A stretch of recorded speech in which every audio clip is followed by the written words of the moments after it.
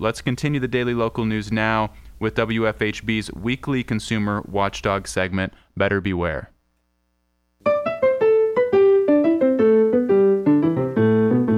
Welcome to Better Beware. Here's your consumer watchdog from WFHB Community Radio with the latest information and helpful hints designed to keep your head out of the clouds, your feet on the ground, and your money in your pocket. It's like a multiplayer video game. It's online, it happens in real time, and it's going on right now. But it's not a game. It's real life. Software security specialists are locked in a vicious struggle with hackers.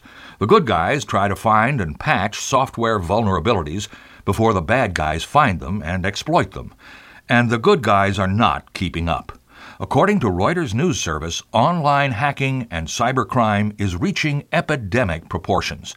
It has become, and will be from now on, imperative for you to do whatever you can to safeguard your personal information and your identity.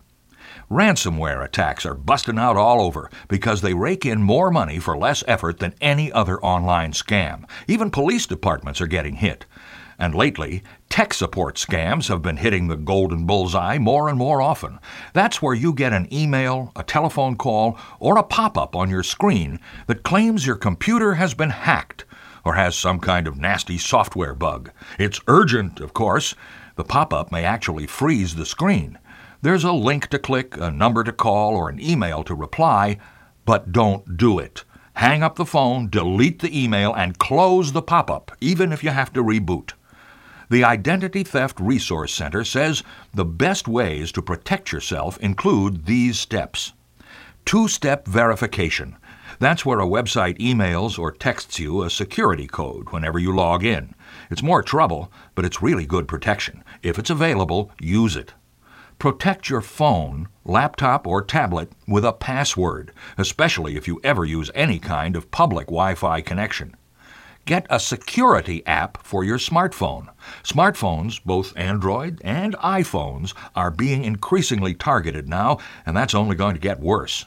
Get the latest version and keep it updated. Some of these apps will encrypt your data and voice, and even take a picture of anyone, like for instance a thief, who enters too many incorrect logins. Never use the same password for two different accounts.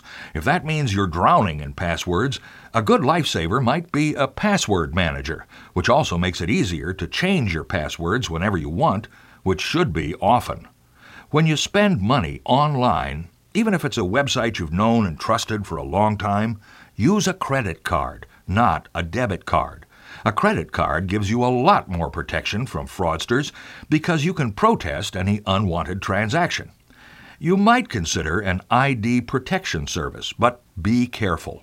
Consumer Reports notes that Capital One, LifeLock, Discover Financial Services, Affinion, and Experian Consumer Direct have been fined hundreds of millions of dollars for false advertising, not telling you that using their free trial signs you up, and promising protection they can't really provide. The truth may be out there, but so are the bad guys.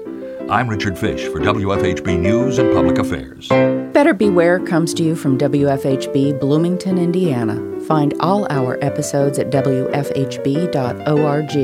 If you can help put the kibosh on a con, email beware@WFHB.org.